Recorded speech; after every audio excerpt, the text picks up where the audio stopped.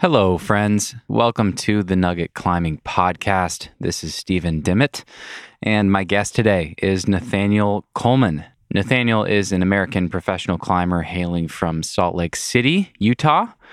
He is a four-time U.S. national bouldering champion, a multiple-time World Cup medalist, and most recently, he became a silver medalist at the Tokyo Olympics in climbing. This was a really fun conversation. We recorded this a little over a month ago. And of course, we talked about all things Olympics. We talked about Nathaniel's preparation for qualifying for the Olympics and how his training and prep changed from trying to qualify to then preparing for Tokyo itself. How his coaches at USA Climbing built a sauna for him and some of his teammates to train in for the hot and humid conditions in Tokyo, and what some of his sauna climbing sessions looked like. They sounded totally heinous and fascinating. We talked about what it was like to actually fly over to Tokyo and to see everything that had been prepared, what the Olympic experience was like. And then we talked, of course, about his actual performances in the Olympics as well, about qualifying. He didn't think he was going to make it to finals, and then about finals, and finally what it felt like to win the silver medal and represent the United States on the podium at the first Olympics featuring climbing. Nathaniel is a competitor at heart, but he's also no stranger to rock climbing. We talked a little bit about his first descent of the Grand Illusion, a V16 in Little Cottonwood Canyon. We talked about Lee Majors, a first descent that he did in southern Arizona, a 14-plus sport route on limestone, and his potential plans to go back for the extension of that. We talked about some of his sport climbing goals and plans moving forward, and we talked about some of his favorite hobbies and how those things play into his focus and his climbing. For those of you who are listening for the first time that saw Nathaniel's name and wanted to hear more about how an Olympian prepares for competition, welcome. It's really good to have you here. I really hope you enjoy this show, and I hope you branch out and explore some other episodes. I think you'll actually really enjoy hearing some amazing stories from amazing rock climbers from all different walks of life, and I really hope you enjoy it. Again, great to have you here. For those of you who are regular listeners to the show, I've got a new follow-up coming out this week with Steve Bechtel. I sat down with him again over Zoom and had a really great conversation.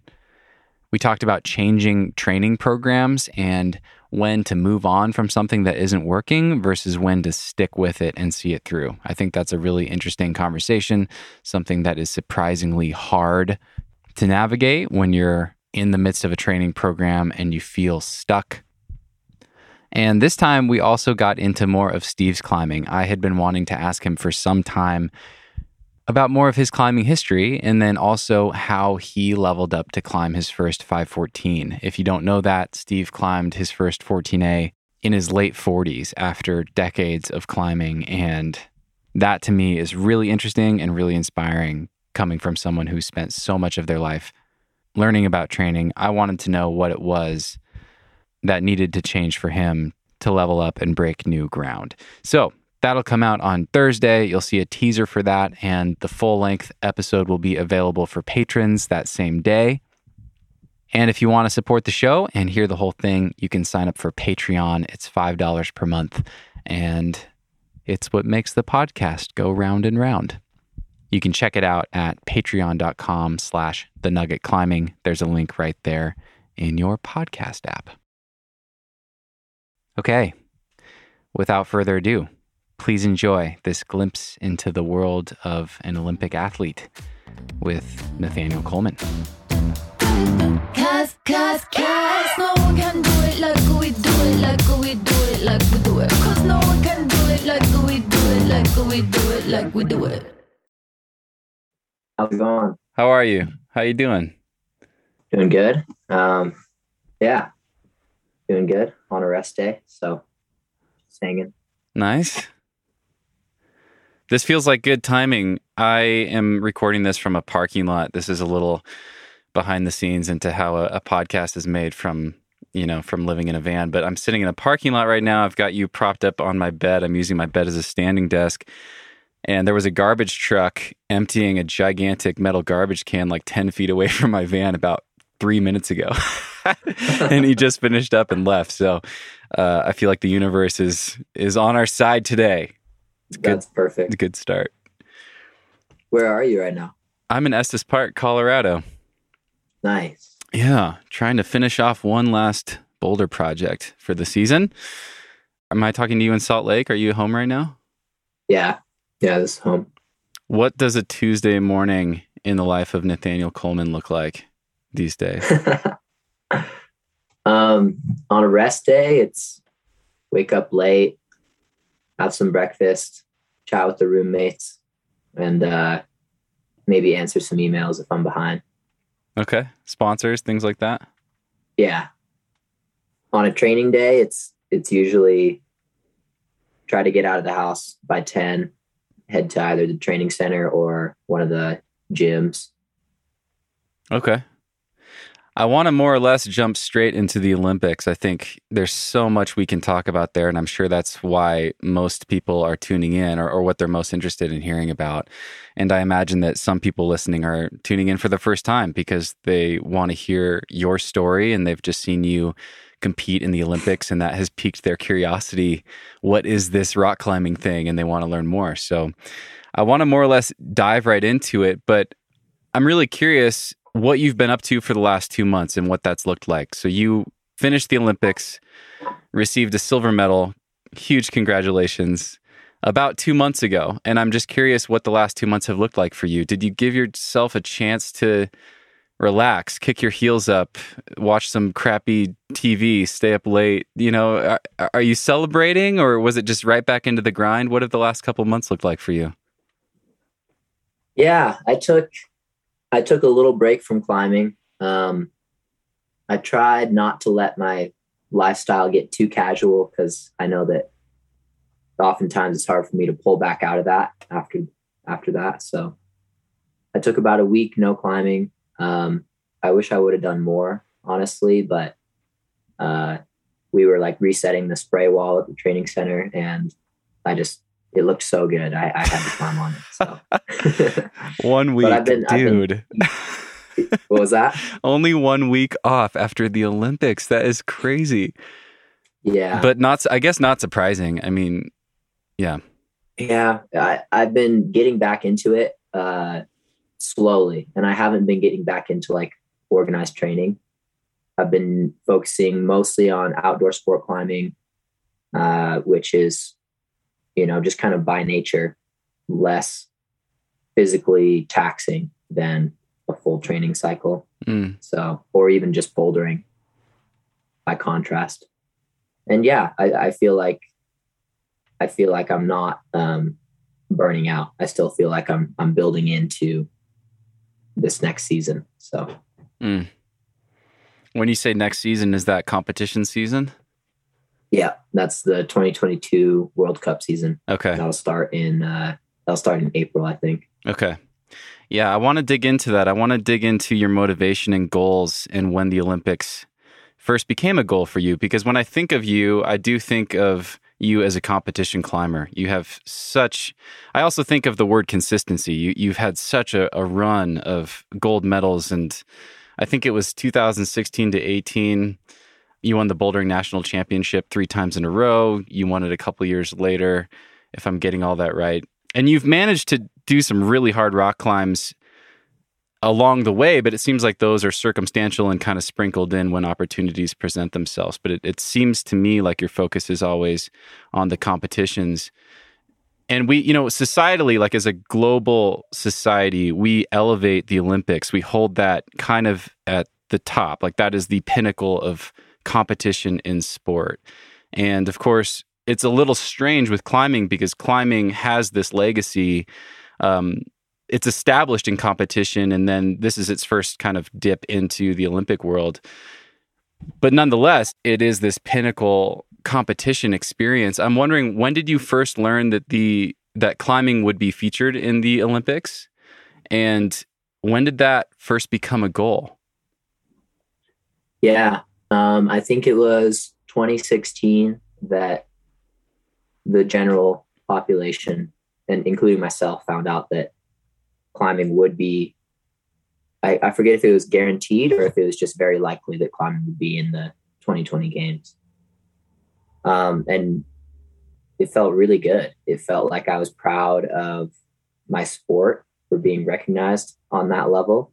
And it was exciting because I knew that everybody would be trying to qualify, including myself. And I kind of decided then that I would try to qualify. I don't know how much realistic chance I gave myself, but I still thought,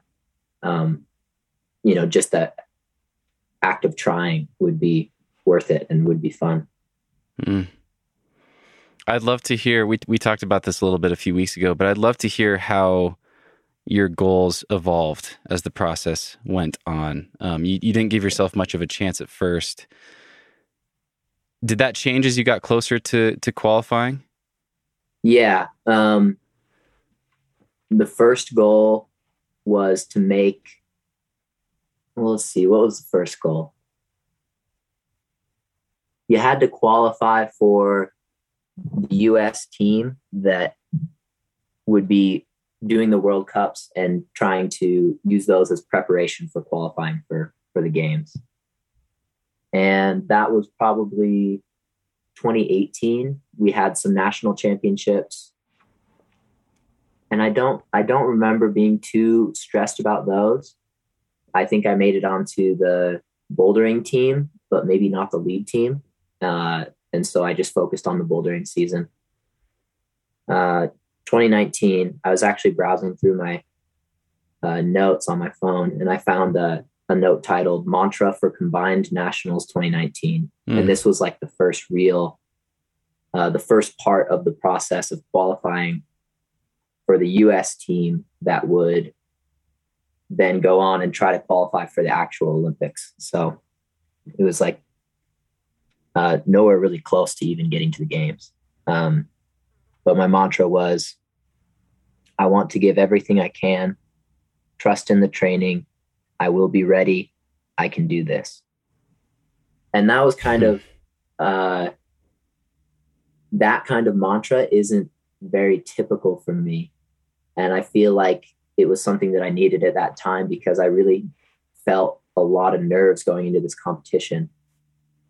You know, our selection in the US it felt like kind of a dice roll because there were a lot of strong competitors. And if you messed up this one competition, you wouldn't have a chance for another year to try to qualify until I think the Pan American Games. So I was super nervous for that, but it ended up going well enough that I along with 4 other men and 5 other women qualified for the team to try to qualify. Qualified for the team to try to qualify. Wow. And then, the 2019 season, it was one of my best seasons. It was my best season yet. Oh, actually, no, it wasn't. It was one of my best seasons in the World Cups. And I was surprisingly close to qualifying for the games at the World Championships. And that was in middle of the year, 2019. I was surprisingly close, which kind of blew my mind, and it let me reset my expectations. I kind of realized that I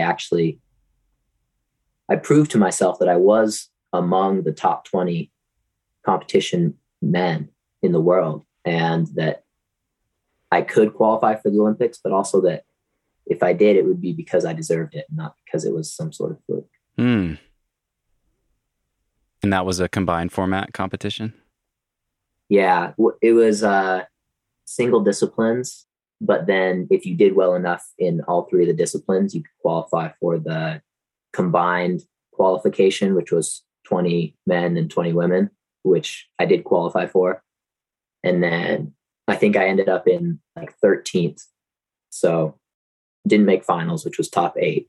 But I think that the invitation list went down to 11th, maybe 12th. I remember it was like close enough to where I was placed, where if I had been one spot higher, essentially, I would have qualified then there with Brooke. Man, so many layers. I know, dude. It was so complicated. And USA Climbing they were putting in a lot of work to try to sort through all the logistics and make the job and the vision as easy for us as possible. And I think that helped a lot. Helping you distill things down into this is my next clear goal. Exactly. Got it. Okay. I want to return to that mantra and ask you more about that. You said, I want to explore both sides of it. You said that was different for you, something kind of new for you. So first, I'm curious, what did you do with that mantra? Is that something you're repeating to yourself, just kind of going on repeat in the back of your mind always? Is it ever present? Are you sitting down and really reflecting on that at specific times or before bed? Or how do you actually use that mantra? And I'd also love to explore what was more typical before that and kind of the contrast there. I think that's interesting. Yeah. So I think I was using this mantra, repeating it to myself whenever I felt nervous for the competition ahead. And that could have been as early as a month before the competition. I was trying a new training cycle and I felt like it was working, but it's always scary to try something new before a big competition. And so that's why I was telling myself, trust in the training. And that's also a mantra that comes from Tyson Shaney, who wrote my training plan for that comp. And the fact that I was saying, I will be ready and I can do this. I feel like most of the time in national competitions, I have enough confidence in myself that I'm not focusing on self-belief. I'm focusing on letting go of my expectations of doing well, actually, which I think are kind of like opposite ends of the mental spectrum.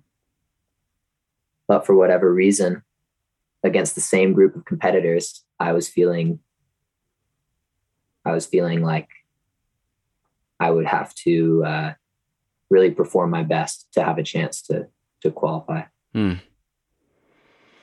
Yeah, there's so many juicy topics to explore here. I'm really, I know one thing you get asked about a lot, rightly so, is your mental game and your focus, and you stand out really among everyone else in the competitive climbing scene because of your ability to perform under pressure. It just seems like every time you step up to the plate, bottom of the ninth with the bases loaded, you just hit a grand slam and really make it happen when it counts. I wonder if any climbers will even recognize the baseball analogy there. Maybe that's stick with climbing. But it is amazing to see you do that. And that is so interesting. Like, you have this confidence, but then letting go of the expectations so you don't feel that pressure. It seems like you really thrive under the pressure, but it sounds like it's important to you to try to dissipate some of that by alleviating those or letting go of some of those expectations. There wasn't even a question in that word salad that I just threw at you, but I'm curious. I'm curious where your confidence comes from. Is that something that is just an innate part of your personality? Is that something you've tried to really cultivate? Has it just been there? Like, where does that come from? Is there anything you can kind of pinpoint that to? I think I would give most of the credit to my parents. They're just fantastic people, and they raised me with, I think, a fantastic balance of being on top of me, making sure that I'm doing what I need to do, and that I'm successful in like school and other things that I'm passionate about, but then also letting me choose what I'm actually wanting to invest my time in. And when it became apparent that I was talented at climbing and that I enjoyed it, they didn't push me to go, all in. They supported me as much as they could financially to get to the competitions, but I never felt pressure from them to perform. And I think that really allowed me to just compete for myself. And I think because of the success that I experienced when I was young in national competitions and in youth competitions, it just kind of built up this feeling of self-belief. In local and regional and divisional competitions, I would oftentimes take first. And the more that happened, the more that I believed in myself, but also the more that I didn't want to lose that title. So it was something that I had to deal with for many, many years. And it's now the building base of my mental game in competition. Man, I just can't help but wonder, does that ever backfire? Like, does that sense of belief, I guess just knowing that you have more to lose potentially, like knowing that you have won so many things in the past, how do you deal with that when that rears its ugly head, when it feels more like you have more to lose versus opportunity? Yeah. The thing that always saves me is if I'm going into a competition that I feel like I should win, and then I don't. The thing that always saves me is the fact that I know that every competition is a bit of a dice roll. And so many of us competitors on the national circuit are very close in ability. And it just comes down to who is able to tap into their potential on that given competition day. And sometimes I sign up for a competition and I get there, and for one reason or another, I'm actually not as excited to be competing as I usually am. And I'll still do my best, but I don't perform to my potential. And then somebody else has a fantastic day. And that's just how it goes. That's what makes the wins, feel good when you have the failures to compare them to. And not even failures, just like, yeah. Standing on the side of the podium instead of the top of it. Yeah. Or, not even making finals at a national cup. That's happened a couple times to me as well. I got a chance to spend quite a bit of time with Kyle O'Meara this spring. And he's someone that I reached out to. What's that? You're a lucky man. I am a lucky man. He's just the best. That smile, the way his eyes just crinkle when he smiles and they just light up. He still is more in love with climbing than ever. Yeah, great guy. And for people listening, he used to coach you when you were a teenager. What years were that? Do you remember the time frame there? I don't remember exactly. I feel like he was with us for a good 3 to 4 years before I aged out of the competition team. So that probably would have been from the time I was like 15 to 19. Okay. Yeah. And he and I were climbing together in St. George and just climbing around each other. We climbed together some days, and he was just at the crag with another partner some days. And we had a lot of conversations. I'm always interested in what other people are doing. I always have so many questions.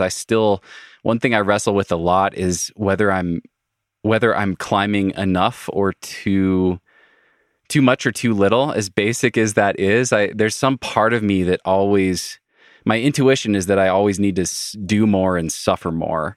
And I don't think that's a good intuition. I think a lot of it comes from our culture and from like watching the Rocky movies and whatever else. But so that's my struggle. And I remember kind of having some conversations with him and him referencing you quite a number of times. And I was just really fascinated to kind of get a glimpse into at least that time in your life and how relaxed and just kind of how go with the flow and unstructured you were at that time with your training. And he told multiple stories of you showing up to the gym a certain day or to an outdoor project a certain day with your shoes, with all your stuff, and just sitting there and just saying like, yeah, I'm not feeling it today.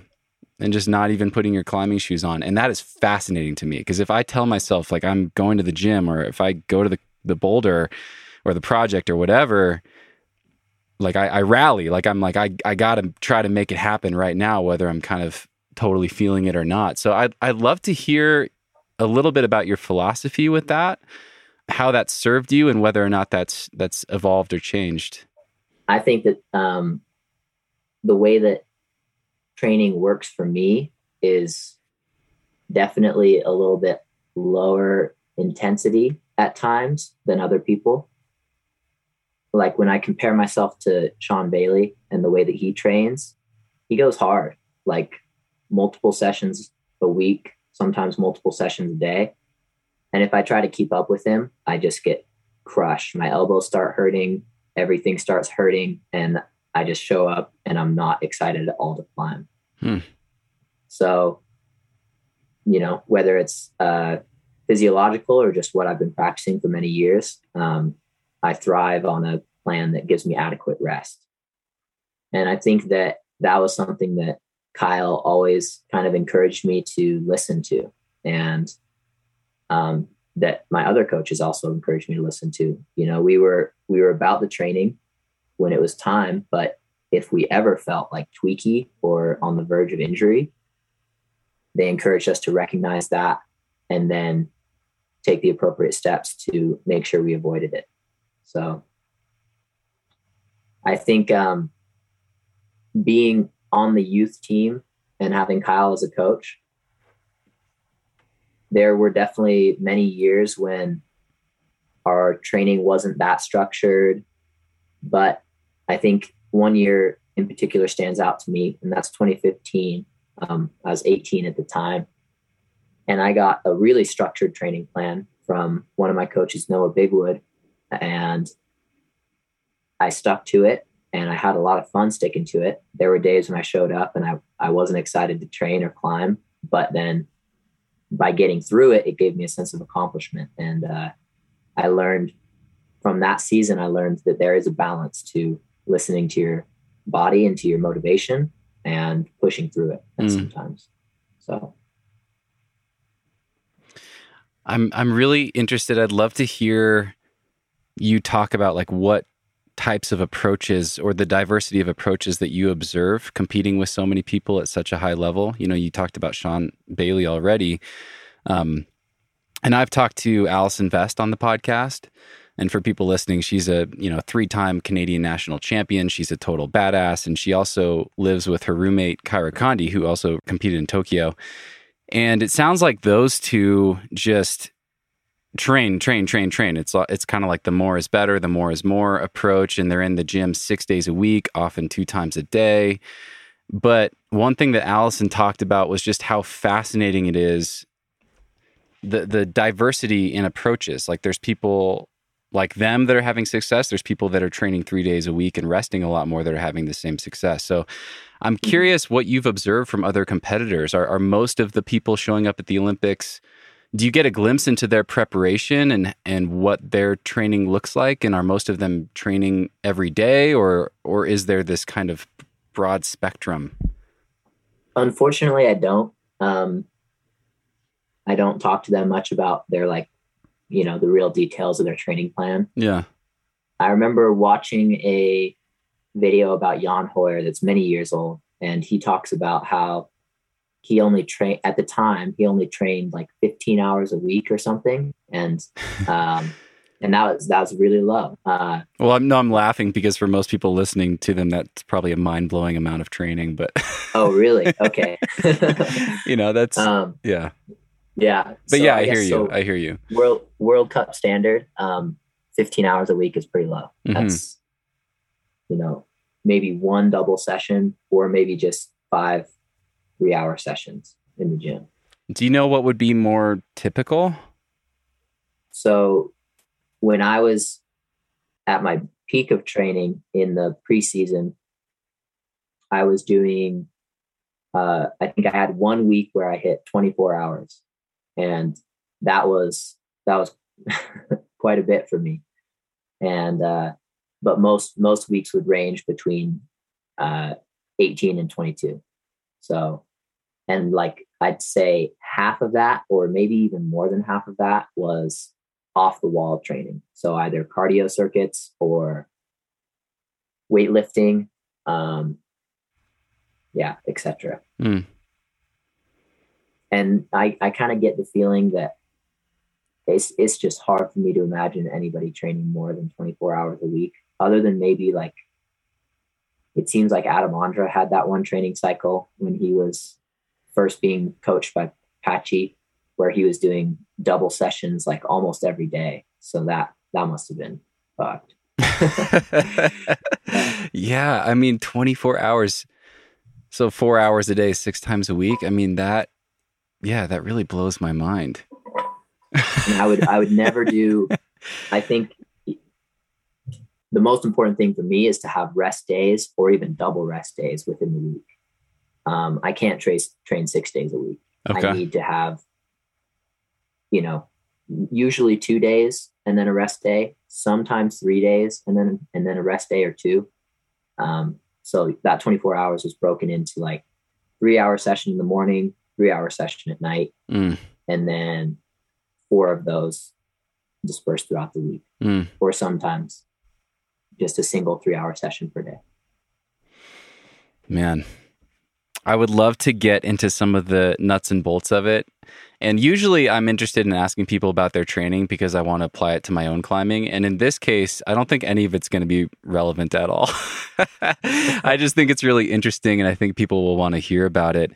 I remember you saying that your approach or your prep changed quite a bit from trying to qualify for the Olympics versus once you were actually preparing for the Olympic competition. Mm-hmm. Can you elaborate on that? Maybe give us just a glimpse of what you were doing leading up to qualifying and then how things shifted. Yeah. I think that leading up to qualifying, it was such a busy season that it was hard to like really peak for one single event, especially when we had multiple chances to qualify throughout the year. So my preparation to try to qualify for the Olympics was, we definitely had some pre-World Cup season training in the winter/spring. And then we did a full season of World Cups, where you're just really trying to maintain your strength. So that's mostly climbing based workouts. And we would try to focus on, I think for me, mostly bouldering with a good chunk of sport just to keep that fitness. And then 1 or 2 days a week of speed climbing. And we kind of just tried to maintain that / maybe build it a little bit in preparation for the World Championships. After that, take a little rest and then get back into the climbing training for Toulouse, which was a couple months later. And the big difference between that and my training for the Olympics was we had so much more time and we knew exactly when the date was, or we thought we knew. After it got postponed. Yeah. Then we really had a lot of time and we really knew what we were doing. So my training for that started, I think, December, with like weightlifting and cardio and climbing almost as a secondary focus. And we did that for a couple months, and I felt huge gains from that base building block, which I hadn't really done a legitimate base building, weightlifting included, training cycle. And I think that just set me up for success early on in the Bouldering World Cup season. I think I still need to make improvements in how I maintain that strength throughout the season, maybe with some more lightweight lifting mixed in there, or maybe just more intense climbing training sessions mixed in between the comps. It's scary to go hard on your training mid-season because you don't want to be tired for the competitions. And for people listening, how far apart are they typically? Is it like every weekend, every other weekend? Typically they are, I'd say 3 to 4 weeks apart. Okay. Sometimes they kind of stack up to be like every weekend or every other weekend. There's 3 lead competitions that are always back to back to back weekends in Europe. So, but that's pretty unusual. Okay. Yeah, I imagine.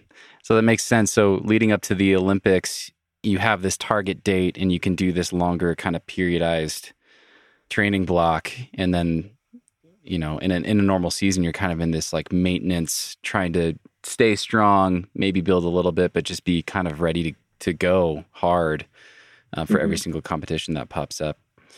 Were you training for the Olympics kind of to the exclusion of other competitions as you got closer to it? Like, was your priority so on that date that you were maybe doing things that weren't ideal for those kind of shorter term competitions that popped up? For sure. It was a big debate among us on the U.S. team, and I sensed that it was a big debate for every Olympic athlete, how many lead World Cups to do before resting and going home and trying to prepare for the travel to Tokyo. I ended up doing two lead World Cups. Some of our, like I think Brooke only did the one that was in Innsbruck, which was actually bouldering and lead. And then, Alberto did, I think, all of the lead World Cups and then had maybe like a week at home and then went to Tokyo. So, wow. Yeah, pretty crazy. So I sacrificed my lead competition experience and performance on, I think, 2 or 3 events in order to give myself more time to prepare. Okay. Okay, I want to ask you more about the Olympic experience itself, and the training leading up to it. Can you tell me about training in the sauna at the at the training center? I know it wasn't an actual sauna, but it just blew my mind. It's brilliant. It makes perfect sense, but it sounds like the most heinous, like Bikram climbing session I can possibly imagine. So what were you doing to prepare specifically for being in the Tokyo climate? So Josh and Zach, they built us a heat and humidity a chamber, big enough to put 2 grasshopper boards in. And one of them was like the full grasshopper set. One of them was like fiberglass volumes. Oh. Yeah. And we pretty much turned on as many heaters as we could find and as many humidifiers as we could find. And we put on sweatpants and we put on long sleeve shirts. And me, Kyra, and Chris Cosner were all kind of in it together, which was super nice. It would have been hell to do alone, but it was kind of like a fun suffer session to do with friends. Who is Chris? What was he Chris doing Cosner. in there? Yeah. He's a South African Olympian. Okay. For climbing. Okay. Yeah. Got it. But he was training in Salt Lake for months before the games with us. Okay. So we would we warm up, by jumping on the bike that has also the hand pedals. Okay. So like the air just go hard for a minute, get our heart rate up, get our body sweating. And then we try to do a circuit, like a 30 to 40 move circuit, kind of starting on the fiberglass, going into the grasshopper holds, which are a little more fingery, going back to the fiberglass once we're super sweaty, and just learning to stay calm when your body is that hot and sweating that much. And then also learning, like, when is it worth it to try to get a full hand of chalk if you're just going to sweat through it? Is it maybe better to just pat your hand on your legs and try to get all the moisture off and then move quickly over the next couple holds? And by the time we jump down off the wall, we'd be sweating from our calves, and we'd be using like liquid chalk. So we'd have all this nasty gunk just on the back of our hands. It was really a gross experience. And then we'd measure our weight before we trained, and then we'd measure after to try to see how much water weight we would lose.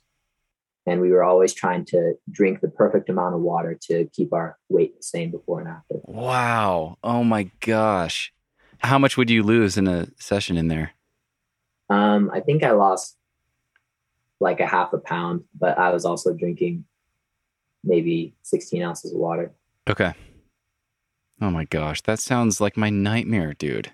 You're going to be so ready to go crush in like the Southeast in the summer or something. I don't know. I hope this skill set serves you in the rest of your climbing. Do you have any just like simple practical, the deciding whether or not to chalk up thing is very interesting, but I'm curious, do you have any like specific tips or little tricks that you learned from that apply to hot weather climbing, like specific brands of chalk or I don't know, skin products or anything like that? No, I'm all natural on the skin. Really? I would use no like salves or balms or anything. Okay. Yeah, I'm pretty blessed with the skin quality. Okay. We would use like liquid chalk. I usually use just the Petzl Power Crunch chalk. And I don't know, sometimes, like I said, it works if you're not that sweaty. But if you're gushing and you can like feel your heart rate, you can feel your heartbeat in your head, usually a chalk up is just going to like waste time. And sometimes it's better to just tap your pen.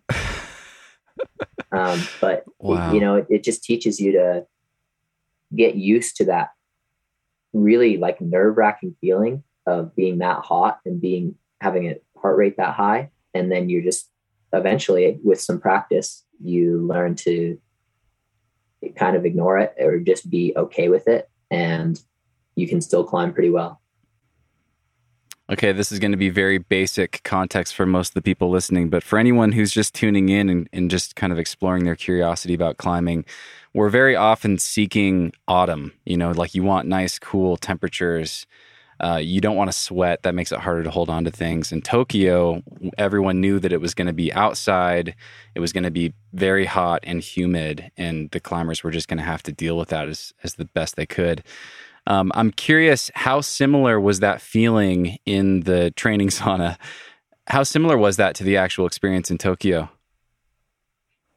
For the most part, Tokyo was surprisingly easy to deal with. There was only one moment during the whole competition where I felt like I was back in that training sauna. And that was during the bouldering qualifications. Okay. Luckily, they waited for evening for both of our rounds, and that cooled off the air temperature quite a bit. But in that bouldering qualification round, it was 4 boulders and 5 minutes on, 5 minutes off. And the first boulder, you've come out of isolation and you're like pretty chill. You're not that hot. But then after the first boulder, your heart rate's elevated and you're hot, and you're like, we put on these like ice vests to keep our core body temperature down. We stood in front of they had these like machines just blowing cold air, even though it wasn't like an enclosed space. So you just stand next to it to try to cool down. And that kind of worked. And you'd come out to the second boulder, not really feeling that sweaty. Third boulder, you were just pouring sweat. Fourth boulder, you are absolutely pouring sweat. And it was just impossible to keep our core temperature down over the course of that, 40 to 50 minutes.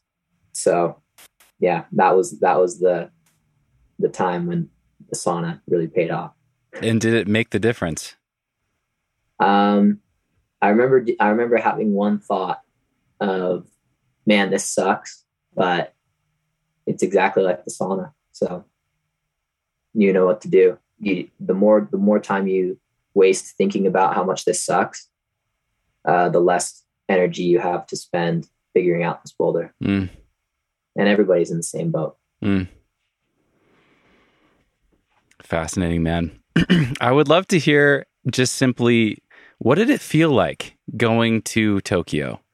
I imagine that you've built it up, you've visualized the experience, you've imagined what it might be. And then there's all these weird layers to it. COVID's happening. It's not the Olympics that we've watched on TV since we were kids.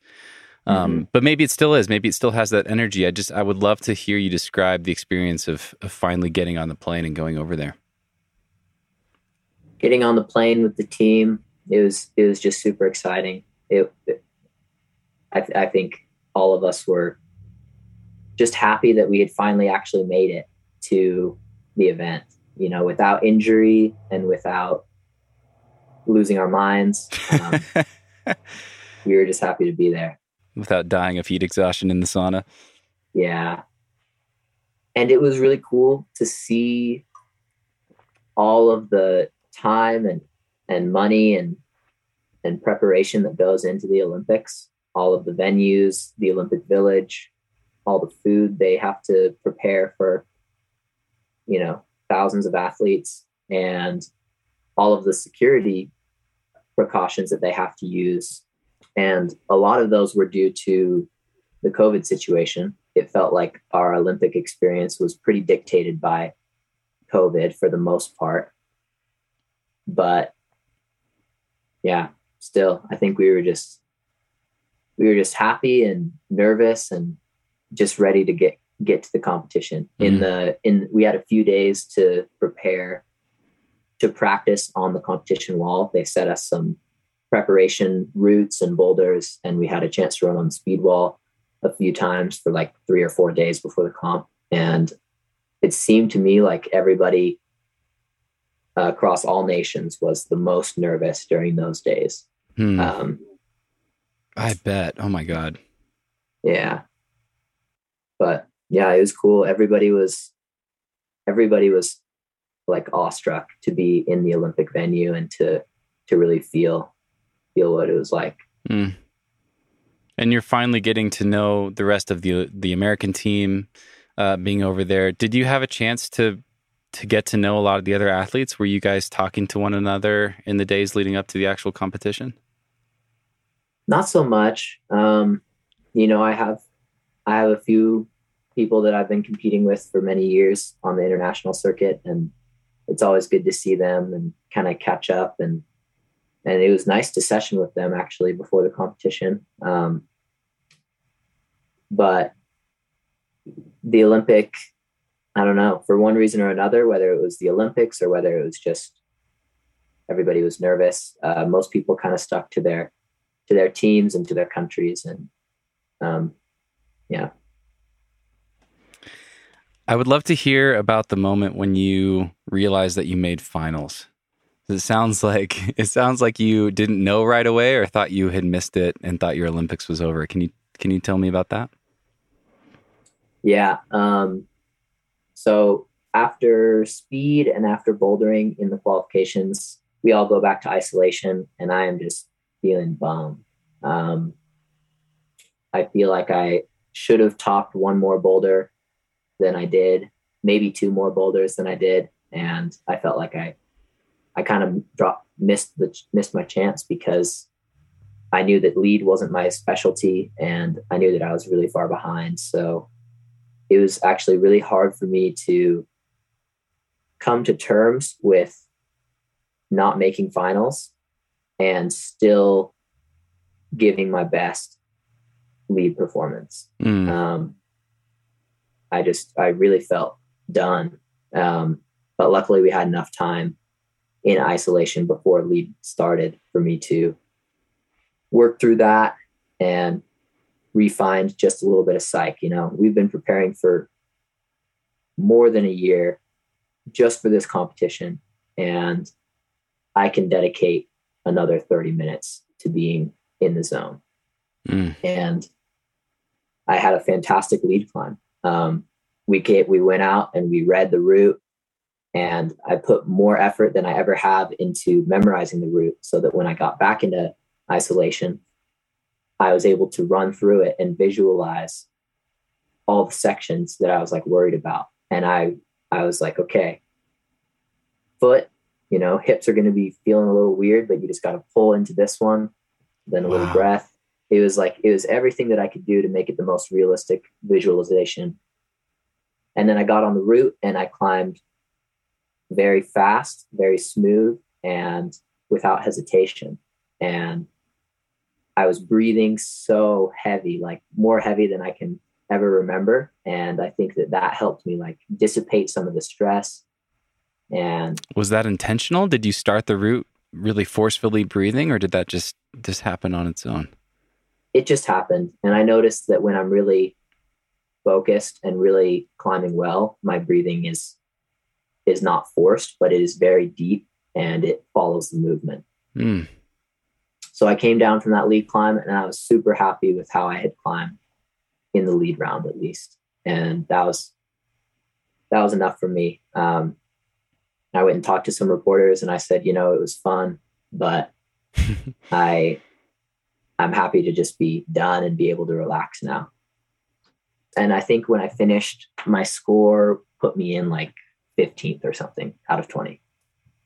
And I didn't really realize how much your score can change as more people compete.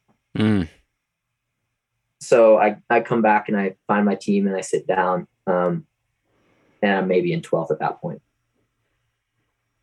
And I called my girlfriend, Jane, and she was with some of my roommates. And we were talking, they were consoling me. And then all of a sudden she's like, well, Charlie just did the math. And he says that you're probably going to make finals. And I was like, no. What is he talking about? Like, I'm in 12th right now. I'd need to bump up like so many spots, and we have the best lead climbers coming out next. She's like, okay, yeah, I don't know. Maybe you're right. And then we watched the next couple climbers, and with every climber, my score is just bumping up one by one by one. And finally, I think we had like 4 climbers left, and Charlie says, well, the guys who are commentating this live stream, they just said that you are qualified. Like, no matter what the last couple climbers do, you will go to finals. And I still was like, that's wrong, because I'm still in 10th. Like, I can't actually believe that. I was really not in the mood to get my hopes up and then get them crushed again. Oh, wow. So yeah. Yeah.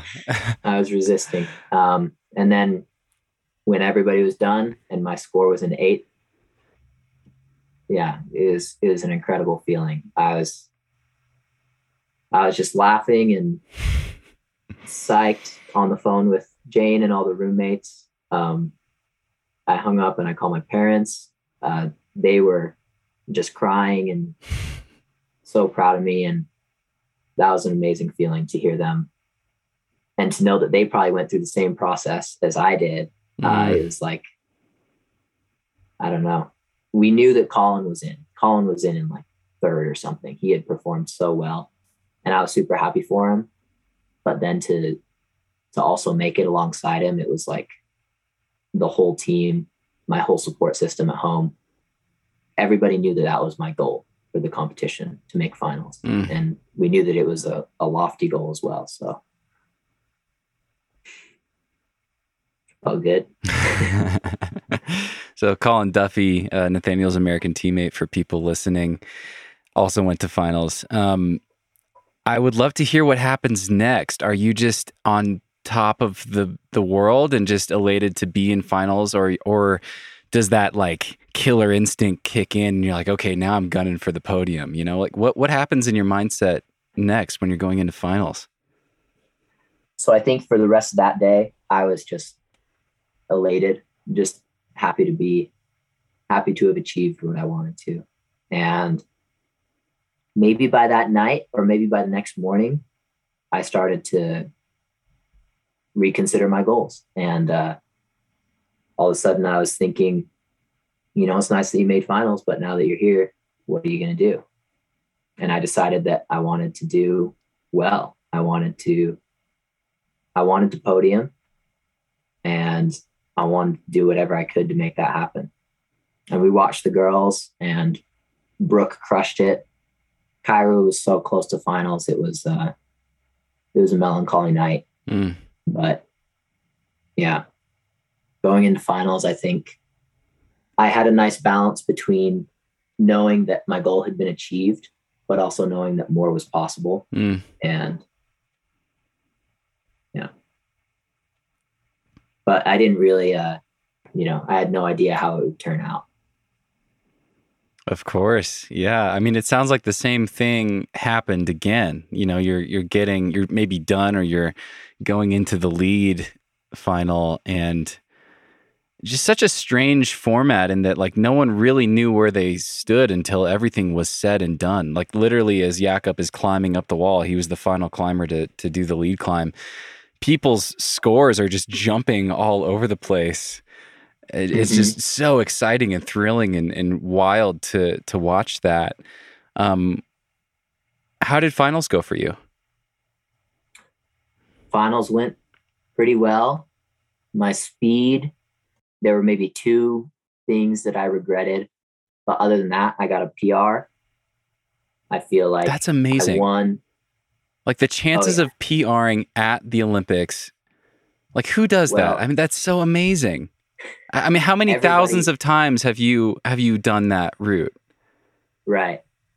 quite a few, but in competition, you just get it. I honestly remember saying to my coach, man, I don't know where this leg power is coming from, but it feels like my hands can't even keep up. I'm just pushing myself up the wall faster than I'm used to.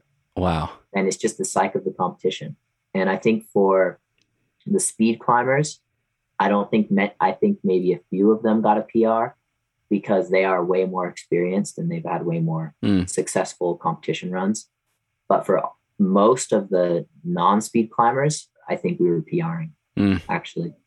It was just like, it was something that we had practiced, but that we hadn't had that much adrenaline behind. So it was like the perfect recipe for a PR. Anyway, I was happy with how I speed climbed, a little bit bummed with my ranking, but I pretty quickly changed my focus into bouldering. And I tried to treat the bouldering round as if I were at a bouldering World Cup final and as if I were trying to win that bouldering World Cup final. Does that just mean give it everything and not hold back for the lead climbing to come? Is that kind of what you mean by that? Exactly. Okay. Yeah. I was not thinking about the next two disciplines. I was putting myself in a bouldering World Cup final, and I was telling myself that I have the capability of winning if the boulders suit me and if I climb really well. And that got me super excited and put me in the zone. And I was the first one to flash the first boulder. And I love being one of the first people to climb in a final because you can put the pressure on the other competitors, and very rarely do their performances actually put pressure on you. Second boulder, I was super hyped to be able to do it. I felt like it was a difficult boulder, but I felt like other people were going to do it.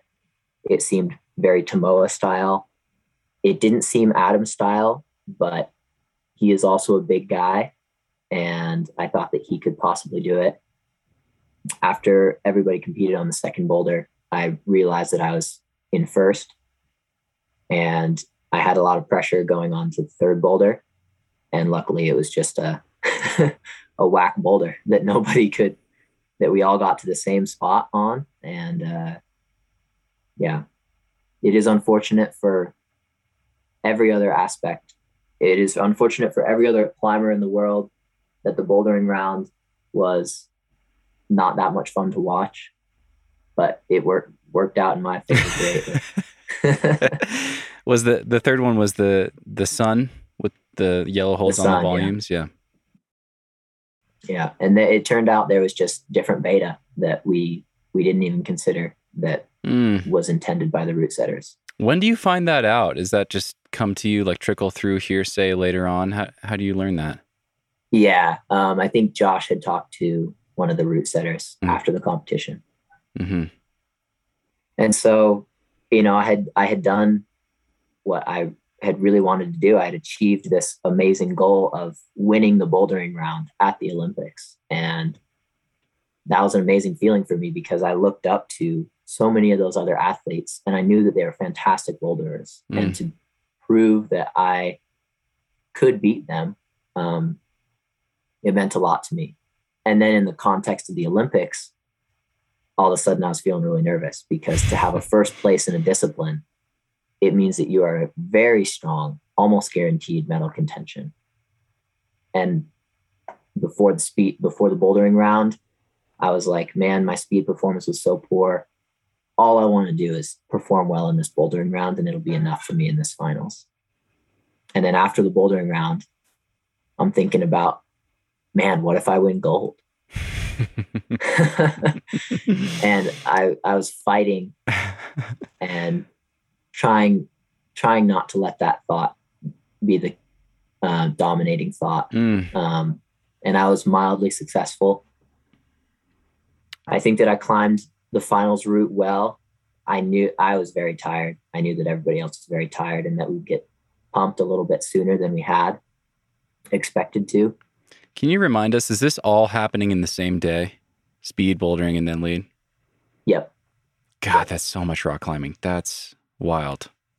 A lot of rock climbing, a lot of time to be in isolation, a lot of thought about, how much should I eat? How much should I drink? I need to be fueled, but I don't want to eat too much and be heavy. Yeah, it's definitely a mental endurance challenge. And it's something that we prepared for the competition as well, which I can talk about in a little bit. But the lead route was a lot harder than the qualification lead route, which was okay. I got pumped and I screamed and I fought through just a few more moves, and I fell making good progress to the next hold. And I felt satisfied. I felt happy. I felt like I had given everything that I could to the Olympics, which was this massive goal of mine for so many years. And it was an incredible feeling of being finished and being happy with how it ended up. Did you know where you stood at that moment? Okay. No. I heard Kyra scream from the crowd, like really scream, which told me that things were good. And I got back and I got into the chair and I saw that my lead score was better than Mikel's and was better than Tomoa's, which I also knew was really good because we were like really close in scores. So I think at that point I was thinking, I'm definitely on the podium. Just depends on where I end up. And I was so consumed with watching those scores change as more people climbed that I eventually became frustrated with myself because I was like, I missed like one of the climbers. I forget who it was, but they fell when I was looking at the score. And I was like, oh man, what happened? What am I doing? I'm looking at a screen right now when the best climbers in the world are putting their heart and soul into this final performance. My priorities are all wrong. And from then I was just watching the climbers and cheering them. And I think when we were watching Jakob, we didn't realize how much his score could affect the performance. But after talking to Adam, he was like, man, I did as best I could on that route. And if anybody gets past the move that I fell on, I'm going to be incredibly impressed. And Jakob just hikes the route. Yeah, and he did. It was so sick. It gave me goosebumps. He is a legend of the sport. He's been climbing in competition for probably more than a decade. Multiple time world champion. We knew that he was one of the best lead climbers in the world, but in my mind, I felt like Adam was just doing so well. And so to see him walk away with a first in lead, I was super happy for him. And then, of course, once everybody's done climbing, we check the scores and we're all kind of mind blown at how it ended up. Yeah.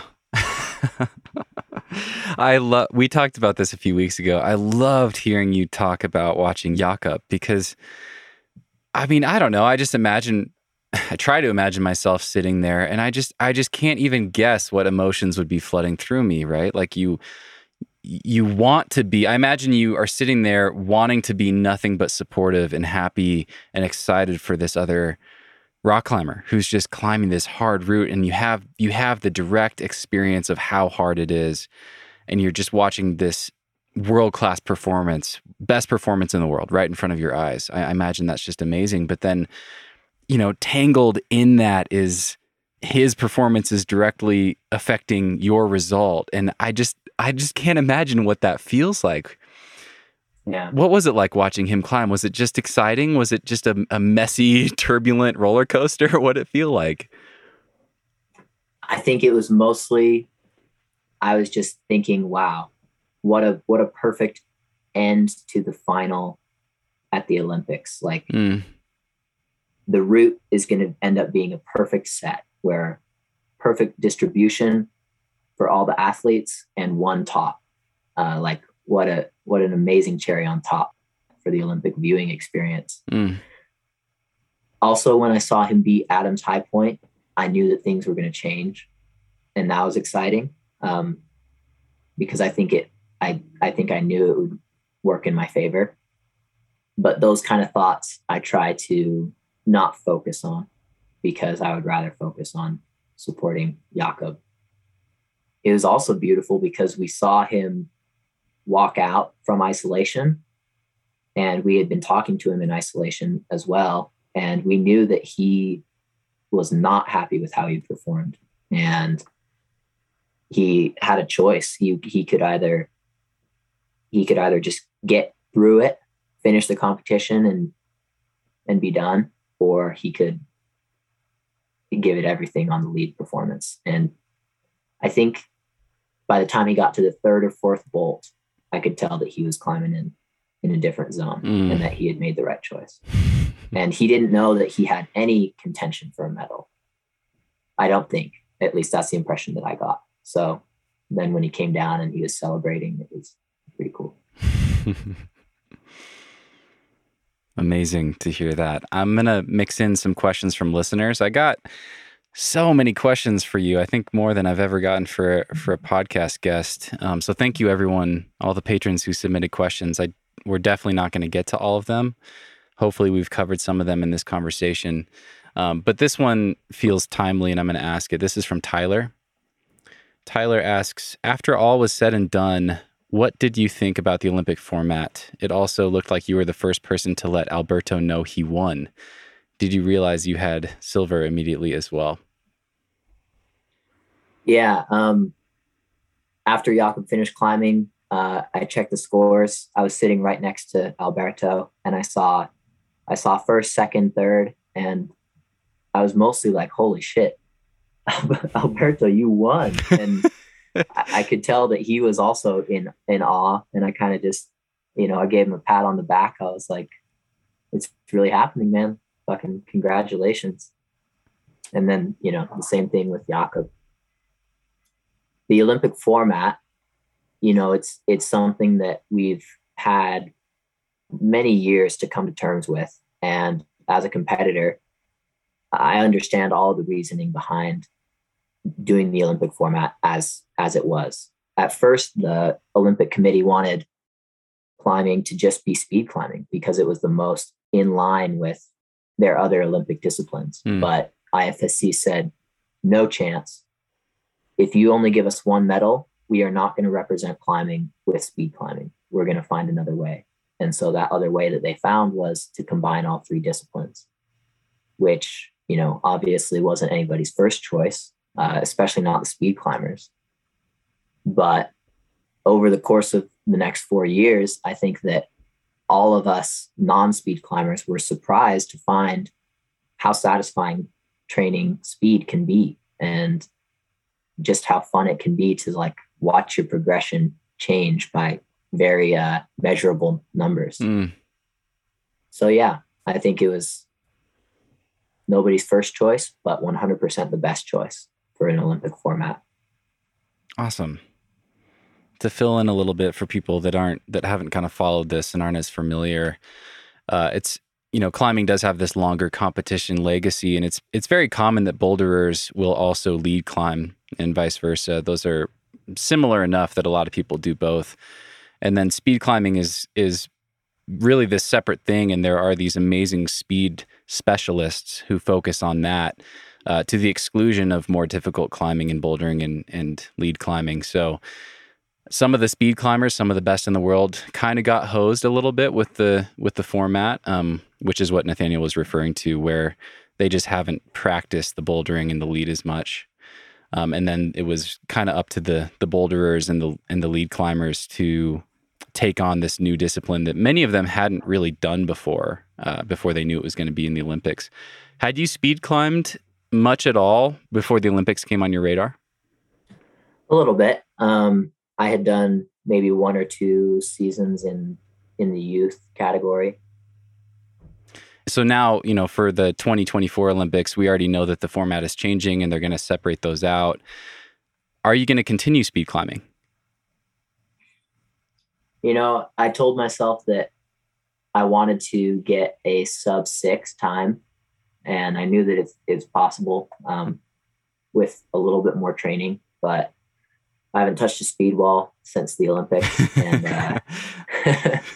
at this point, I probably won't touch a speed wall again for a long time. Okay.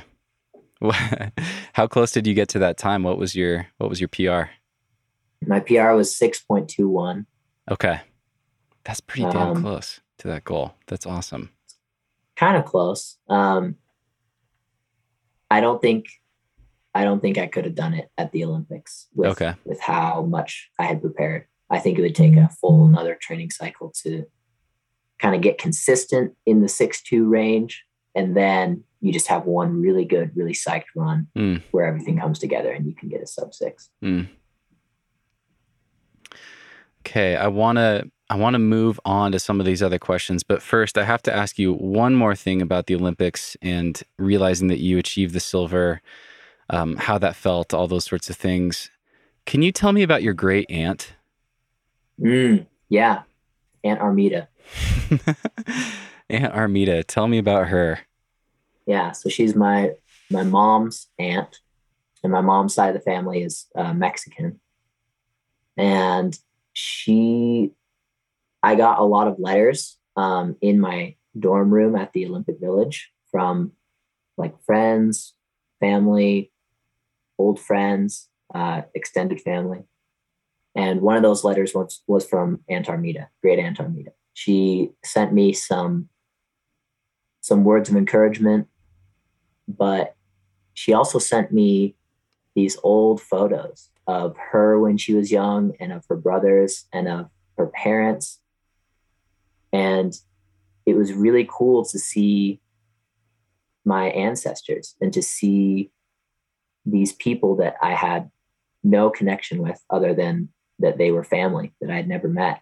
And it kind of made me feel like,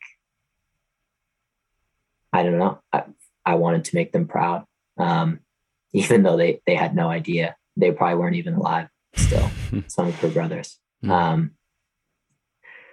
then after the competition, she's very happy to hear about my result. And she sends my mom an email to pass on to me. And she said, "You've brought great honor to our family," which is not something that is generally said in Western culture, but it's something that really struck a chord with me. It was like, a whole line of ancestry is what I'm representing. And through all of their collective choices, I've been able to achieve a medal at the Olympics, which would make any family proud. So it was just probably something that she didn't know how much it would connect with me, but I really appreciated it. Wow. I want to read 2 Instagram posts from you. This is directly following the Olympics and standing on the podium. I think your first post after standing on the podium, you wrote, "I've tried to collect my thoughts and they just keep running away, but I think reality did set in a bit today. For now, I'll just say that it's an honor to be a part of climbing's history in this way. More to come if I can ever get myself to think straight again." And a picture of you guys standing on the podium together. I loved that. And then you did collect your thoughts and you had this beautiful post that I want to read from, I think, just a day or 2 later. And you wrote, "The voices around us will eventually leave their impression on our inner voice. I am so lucky to have people in my life that build me up and oftentimes believe in me more than I believe in myself. So when it was time to compete on the biggest stage, my inner voice told me that it was time to believe. And I honestly still can't believe it happened. In the beginning of 2019, it was estimated that the U.S. had a 0.01% chance of earning a medal in climbing. I remember silently agreeing, hoping the U.S. could qualify 1 or 2 athletes for the games. And then we were one of the few countries to qualify 4 athletes, a full team.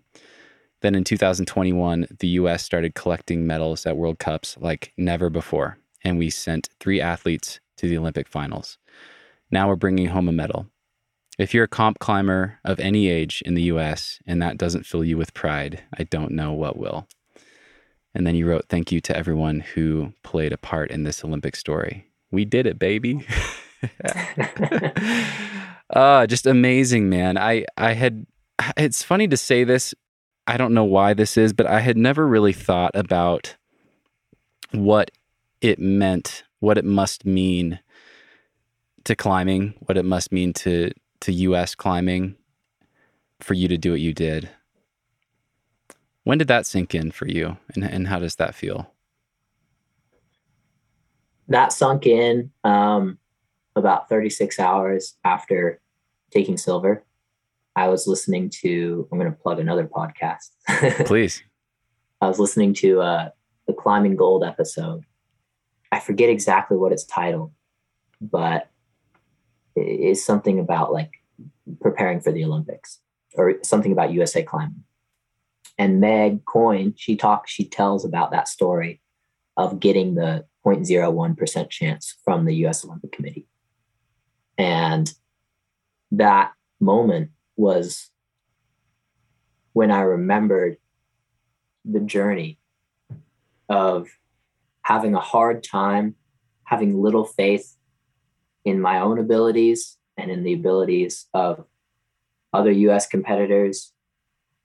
And then through hard work and through dedication from us athletes and from our coaches, and from belief first in our coaches and then belief in myself, it was a beautiful story that I had forgotten.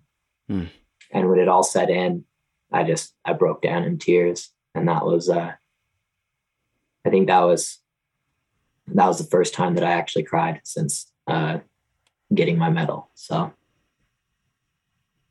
yeah, shout out to Meg Coyne for telling that story on Climbing Gold, or else I maybe never would have realized what it meant to me to get a silver. Wow. What has the response been like from other people? Are people responding to that uniquely inspiring achievement that you've shown us is possible? Are you getting feedback from people, from other, American competitors, from young competitors, anything like that? I'm getting a lot of people telling me that it was inspiring to watch the Olympics. I'm getting a lot of people saying that they loved watching me perform and they couldn't be happier for me.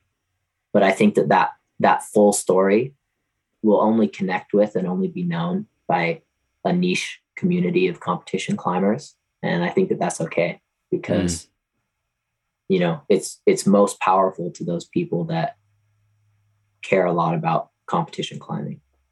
From a U.S. perspective, especially. So, and finally, about the Olympics, does it feel like the pinnacle? Like, does it feel like the pinnacle of your personal climbing career thus far to have that silver? How does it stack up against everything else? Because you have, God, your list of achievements is very long and broad, and it spans from bouldering nationals to World Cup medals to V16 first ascents to climbing 515. You've done a lot of different things. So how does this one stack up? This is definitely the biggest achievement in my eyes. And it's this, I think, it's the second perspective changing event to happen in my climbing career, where it really makes me reevaluate my self-belief and my goals. The first event was getting the first ascent of Grand Illusion. It made me realize that my ability outdoors was a lot higher than I initially thought. And that was perspective changing, life changing. And now this, I've always been aware that I'm able to pull out clutch performances, but to do it at the Olympics was just such a point of proof for me that I don't think I'll ever treat competition the same. Like I've always wanted to be one of the best, but I've never truly believed that I was one of the best. And I don't know if I believe that I am yet one of the best, but I believe I can be. Like truly, like, yeah, I believe that I can be. I have goosebumps right now. I don't even know why. That's awesome to hear that. I have to ask, I still want to get to some of these other questions from people, but I just have to follow this thread. And that's how this goes. It's just a conversation. That first experience with Grand Illusion, that's such a different experience than winning a silver at the Olympics. And I'm curious how you hold those two things moving forward and how you hold those things as you imagine your future in climbing. Did Grand Illusion bring more thoughts about outdoor climbing and first ascents and elite level bouldering and cutting edge and things like that? Or, I guess, where is your drive these days when you think about balancing competition goals, the Olympics 2024, and then this whole world of hard boulders and hard rock climbs outdoors? Yeah. I think even after Grand Illusion, it made me realize that some of the hardest things in the world were possible for me. And that was very inspiring. And it made me kind of cement some of these pipe dreams into real goals of things that I want to climb in the future. But, in my heart, I'm still a competition climber. And I think that those outdoor goals will always revolve around my competition season, at least until I retire from competition. And then kind of having this Olympic achievement, it gives me time and validation to step away for a while from competition and focus on outdoor climbing, because it's like I have nothing more to prove for a little while. So I got quite a few questions about basically how you balance outdoor training or training for outdoor projects versus training for competitions. Do you do any targeted training for outdoor projects, or have you, as these goals and routes have kind of like, as you've stumbled into them, I guess, along your path? Or do you just train for World Cups and then that translates to the rock? I've never done any like specific training for outdoor goals. I've always kind of trained like on the Grand Illusion. I trained for the Grand Illusion by climbing on the Grand Illusion, which is, and it's such a unique boulder in that sense that you can actually just do big links in that roof and it'll give you a full body fatigue and you'll come back stronger the next day. I guess maybe the only exception is currently I'm training a lot of sport climbing. And I think the end goal is to do well in the lead World Cup season, but that's still months and months and months away. So the goal right now is to build enough fitness to have a really good trip to Red Rock, or I keep saying Red Rocks, to Red River Gorge, and then just kind of pursue some outdoor sport climbing goals, see if I can better that to then translate into competition performance. And does that translate well? Or are those two goals aligned enough that just, training for the red translates to training for World Cups, or are they different? I think they do align with the right balance. I don't think anybody's ever been able to train for World Cup routes or boulders by only climbing outside. But for me, and I think because I have less experience and more to learn from outdoor climbing, just a little bit of it at the beginning of the season, it really gets my motivation up. It's always teaching me more about how to climb and how to sport climb well. And I think that I'm hoping that a good outdoor season can be the base for a good lead season. But I'm going to be spending, many months training indoors for the lead comps. Okay. I'll fill in a little context for people that haven't seen it. The Grand Illusion is a V16, a really long roof. Was it like 23 moves or something like that? Something like that. Is that in Little Cottonwood Canyon? Mm-hmm. It's this long roof. Nathaniel did the first ascent. Was it last year? Was it last year? Yeah, I think it was. I should know. But anyway, there's a really cool, beautifully filmed and edited video about the first ascent, and I'll link to that in the show notes for people that want to watch it. But just one of the coolest climbs I've ever seen. Not even in person, just from the video, it looks amazing. I'm going to throw in a question from Nick. Nick asks, being a Tucson local, it was really cool to watch the Dry Canyon series of videos a couple years back. Do you have any plans to come back to work on the Lee Majors extension? It's a good question. I have unsolidified plans at the moment. I'm thinking of going and checking out with Sean Bailey, actually. Get a real lead climber's perspective on if it could go or not.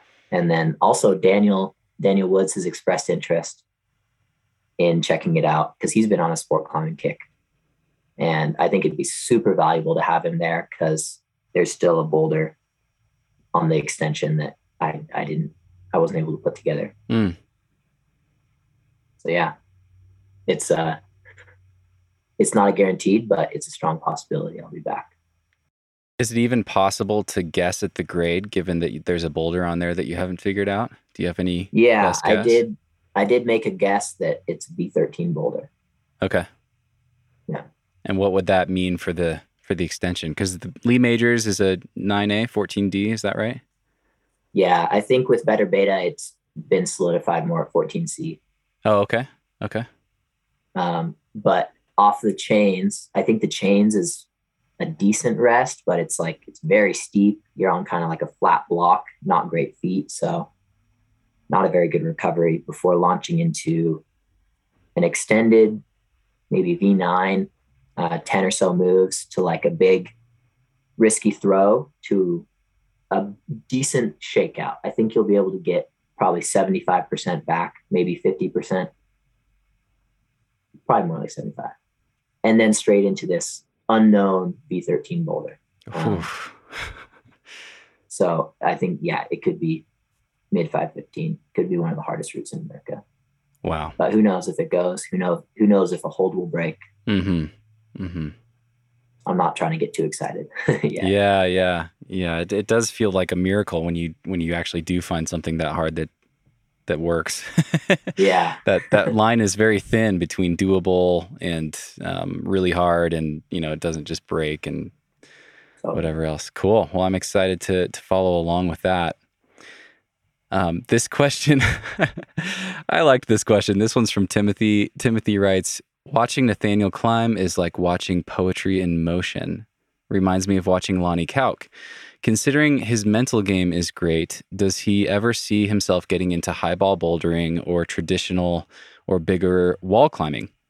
I feel like with his talent and mental strength, he could change the game as we know it. Does it intrigue him at all? Well, that's a super kind compliment, Timothy. Thank you. I have done some highball bouldering and I do enjoy it. I feel like I do have a pretty good head when I'm high up above the mats. Traditional big wall climbing does intrigue me. I feel like there's so much to learn there. I'm just trying to find the right time to dedicate enough effort and time to it to really learn it. I think it's in my future, but I just don't know when. I don't think it would become something that I dedicate enough, or I'm even capable of changing the quote unquote changing the game. Do you think you'll retire from competition at some point? I've kind of gone back and forth in my head. On the one hand, I do know that I'm going to get older and eventually I won't be performing as well as I can.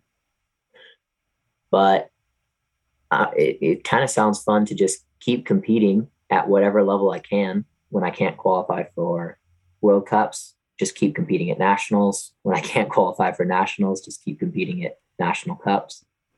Although I'm realizing that my friends will age out and soon enough I'll be that weird loner old guy at the competition.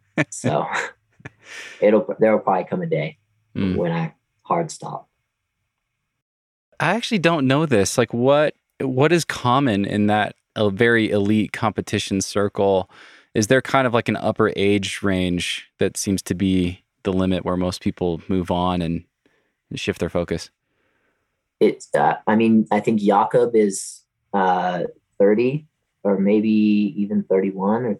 Or he is an absolute legend who's been training almost like peak efficiency for the last 5 or so years. I don't know.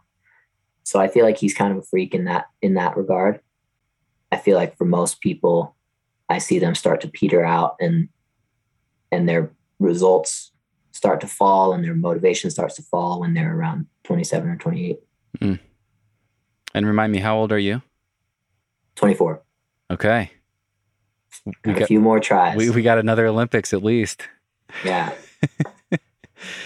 Okay. God, there's so many good questions. We're just not going to get to all of them. I want to circle back to some of the stuff I got from Kyle, because some of these are really fun and made me really curious. Kyle suggested that I ask you about your relationship with root beer during your youth. Oh, yeah. Tell me about root beer. I've always been a big root beer fan. As I've gotten older and traveled more, I've tried to, anytime I see a new root beer that looks good, I give it a taste test. And, you know, I do consider myself a bit of a connoisseur. My two favorites are Henry Weinhard's and Bundaberg root beer. Bundaberg, it just has this, maybe it's just ginger, but it has this aftertaste that at first I wasn't really into. And now it's like, I can't get enough of it. And then Henry Weinhard's just, they use like cane sugar. It's like it's just like, I think it's like your most classic pure root beer taste. So it is still my favorite soda. Root beer is unique in that sense. I've never thought about that, but you know, a lot of people like Pepsi or maybe Coke, and those are similar but different. Or, you know, whatever, Mountain Dew is their thing or Dr. Pepper is their thing. But root beer is unique in that there's a lot of different things all called root beer. Yeah. You know, there's a broad umbrella of root beer, but I imagine there's a lot of variety there. I don't know if I could appreciate it. It's like fine wine. Like, I think it's good, but don't ask me to tell you the difference between a $50 bottle and a $20 bottle. But yeah, I guess I'll just take notes from you. So thank you. Do you like to drink it on its own? Do you combine it with any favorite food or anything, or do you ever do the root beer floats? Oh yeah, I mean, root beer floats are fantastic. I wouldn't do a root beer float with a really nice root beer, just because I'd rather savor the taste alone. But yeah, I bartender. I usually partake of a root beer with some food. Okay. I want to ask you about two of your other hobbies or pastimes. I have this note from Kyle. It says Kendama as training with a question mark. I think a lot of people probably do know what Kendama is, but I'm sure some don't. Can you describe what it is? And then I'd love to hear how it is training, if it is. Yeah. So Kendama. Oh, he's showing me. Amazing. It's, you had it Japanese, within reach. Yep. Yeah. Japanese skill toy with a handle and 3 little cups. Just a little wooden block with a string attached to a ball. Yep. Okay. So with this, the most obvious thing to do is like catch the ball in all the different cups and spike it. So there's a hole in the ball and a little spike on the wooden stick. Yep. Okay. But like most things, it's more than meets the eye. You can start to balance it in crazy places. Oh. Hold it by the ball instead, and there's just such a high skill cap with it that it's got me pretty hooked for the last couple of years. So I find it I have a lot of fun just trying to improve with the kendama, do harder tricks, and it's a fun pastime. It doesn't make you sore or anything, so I can do as much as I want and still climb well. And I think it makes my focus a little better, and it makes my hand-eye coordination a lot better. So Wow. Kendama is training. That's so cool. Are you, I mean, I've seen people do this on the internet, and I'll try to find and share some videos. Do you have any videos of you doing kendama? Not of me doing kendama. Maybe I'll have you send me some of your favorites or people that you look up to on the internet that are just killing Sure. it at kendama, and I'll Sure. share those. But I've seen this a little bit. People are basically linking these combos almost like skateboard sequences or skateboard tricks or things, and one thing to the next to the next to the next in these sequences. Do you Yeah. have like a kendama project right now? No, I did have a long-term project, but I never completed it and I fell off a bit. So it might be out of range right now. I'm just kind of I'm not working on any new tricks right now. I'm just trying to get better at the basics so I can just kind of flow around and have fun with it. Man, there's a real deeper lesson there in that last comment.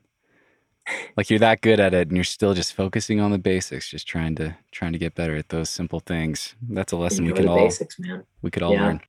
That's actually just too perfect of an opportunity, not to mention that I just filmed the first of a series of videos with Grasshopper focusing on circuits that you can do on the board that can be treated as basics of climbing. So circuit 1, we just filmed. I kind of break down like how to move best between the holds. And I think we're going to try to make a few different circuits that people can practice and consider it the basics, the building blocks, something to do before every training session and treat as practice to perfect. Yeah. Awesome. So I'm pretty excited about that. Awesome. I'll keep my eye out for that. Yeah, for people listening, I did an interview with Boone Speed, one of the founders of Grasshopper, and we talked a lot about the board. So I'll link to that. They can check that out. And I'll keep my eye out for those videos, and I'll be sure to share them when they come out. Is that something that you still benefit from in your climbing? Do you still do? Okay. 100%. Tell me how you integrate that. Do you do stuff like that every day as part of your warm up? How do you mix that in? Not every day, because I don't always have a Grasshopper board available. Most days at the training center, I will start the warm up with like some biking, and then I'll hop on the Grasshopper board. And what's crazy is the more that you focus on these basic movements, these literal V0 movements, the more you realize how actually difficult it is to do the move perfectly. To pull just the right amount with your feet, pull just the right amount with your hands, be super precise and fast and efficient with your hand and foot movements. I'm still getting better at these very basic moves every time I practice. That is fascinating. I just imagine myself totally overthinking it. If I were to jump on a V0 and go, okay, I'm going to climb this perfectly. Like, what does that even mean on a V0? Because I don't have to use momentum, but I probably should use some momentum. And what is the right amount? Like, that just immediately gets very complicated. Well, for anybody curious, I recommend you follow Grasshopper Climbing. They'll be releasing the video. I'm not sure when, but I can break down the basics. I broke it down into coordinating your legs and your arms to pull your center of gravity the right amount, using your dead point to its max efficiency, and precision and efficiency with your hands and feet. That's what, in my mind, makes a perfect movement. Cool. Can't wait to see it and share it. I was going to ask you this. If you had to rank yourself in climbing grades, in climbing terms for us so we can understand, how good are you at kendama? V4. Yeah. I will blow, like, all humility aside, I will blow your mind with a kendama if you've never seen it. Yeah. And I am V4. People are insanely good. So. Wow. Are there like just a couple V17 kendama? Do you call them players, practitioners? What do you? Kendama, I think they're players. Players? Okay. Yeah. Are there a couple like all-stars in the world that really stand out? Yeah. It's honestly, it's a younger sport than climbing is. So I don't know if they've found their V17, but they certainly have some. They have, I'll send you a video of this one guy, Bonzatron. He's like the Chris Sharma of climbing. He is paving the way, always finding new tricks, always pushing himself. Wow. Yeah. I wonder if he ever has experienced do these people experience overuse injuries? I bet you they're doing so many like weird wrist squats. stuff. I bet you they get some knee problems or something. Okay, this is also from Kyle. I also wanted to ask you about chess. How much do you play chess? So currently I play chess maybe like once a week. I enjoy like following along with the world championships and like high level chess players. I don't understand everything that goes on in their games, not even close, but it's really cool to me to see high end chess players perform. But my history with chess, I learned when I was really young. My dad taught me as soon as he thought I could understand how the pieces move. And I did some Utah State chess tournaments when I was in like 3rd and 4th grade. And I think 4th place was my best finish. So Utah isn't a super competitive chess state, but I was still really happy to have a big old trophy. And pretty much since then I have stagnated, not gotten much better, but it's still good enough to play a good game with most people. It's interesting. So there's such an obvious through line or thread that goes through all these things. And it seems like everything that you do has this element of intellectual stimulation and challenge and, honing your focus and things like that. Is there another side to that coin? Like, do you need to just veg out sometimes? And I'd love to hear what you do to just totally relax and recharge. Yeah. With my like hobbies and activities, I do focus a lot on like perfection and doing them well.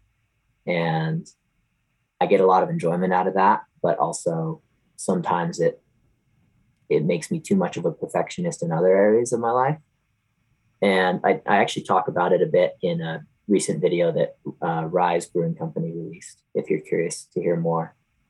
But I definitely veg out pretty hard. I have no problem wasting a day watching YouTube, playing video games, just sitting on the couch. And that's a blessing and a curse. It's a blessing because I have these really productive rest days. I fully recover, but it's a curse when I need to be climbing, but I'm just a little bit too comfortable sitting on the couch. So a structured training plan really helps me find the balance.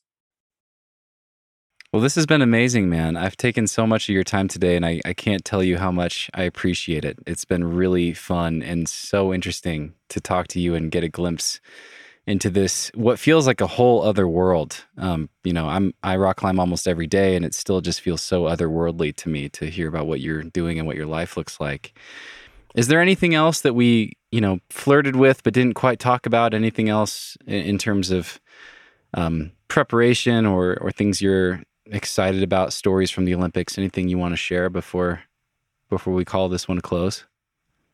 I guess my one regret with my Instagram post was that I didn't give special thanks to Josh and Zach and Meg, who were the people that we traveled with to the World Cups and the people that helped with, like Meg helped with logistics, and she was always the one to contact when we had a problem. Josh and Zach wrote my training plan, and they were sources of support when I needed it, sources of knowledge when I was confused. And Josh was a major voice that was telling me to believe when the time was right. So I guess better late than never, but big thank you to those three folks. Awesome. And for people listening, that's Josh Larson. What are Zach and Meg's last names? Zach DiCristino and Meg Coyne. Okay. Awesome. And we've talked a lot about goals in this conversation, and you mentioned this focus on lead climbing. What are you excited about right now? I'm excited about the Red River Gorge. I think that style of, I've heard it's just endless, like open hand to close hand crimps. And you just have to learn to keep going. So I think that that's one of my weaknesses in lead climbing. And I'm super excited to just get there and suffer and get super pumped. Awesome. Do you have a list of routes all mapped out, or are you just going to go and see what inspires you? How do you approach a trip like that? I've gotten a lot of recommendations from people. Sure. Yeah, all the hardest ones, probably. Hard ones, and a lot of 512s and 513s, and even a few 511s too. Like, sick. People really, they appreciate the full array of grades there. So that'll be my guiding light. Of course, if I see something that I'm super inspired by while I'm there, I'll take some time to do it or try it. Nathaniel, I like to wrap up all my conversations with gratitude and ask my guests what they've been grateful for lately. And you've talked a lot about gratitude throughout this conversation, and you just gave that beautiful thank you to Josh and Zach and Meg. But anything else stand out right now? Anything else that's been on your mind that you just are feeling especially grateful for? I have been feeling pretty grateful lately for the sport of climbing in general. Pursuing more outdoor climbing, it just re-cements how special our sport is. And it's amazing how much my day can turn around after a long day at the crag. So I'm just happy to be with the sport that I am and in the community that I am. Amazing, man. That's a great note to leave people with, especially those that are with us for the first time. Thank you, everyone, for tuning in. Thank you to all the people that submitted questions. There were a lot of really good questions that we didn't get to, and I'll be sure to hold on to them, and maybe we can do another chat sometime and tackle some more good questions. But Nathaniel, thank you so much. Really fun to get to talk to you and get to know you a little bit more. And congratulations again, man. Yeah, thanks, dude. It's been, it's felt like no time has passed at all. It was a good questions. Awesome. And I was happy to work through some of my thoughts around it. So awesome. That's good to hear. That's good to hear. Appreciate it. For sure. Until next time. All right, man. Thanks again. Yep. Peace. Later. Bye. Move with the rhythm. Shake it up, stop when the clock hits 13. Sing 1, 2, 3, 4.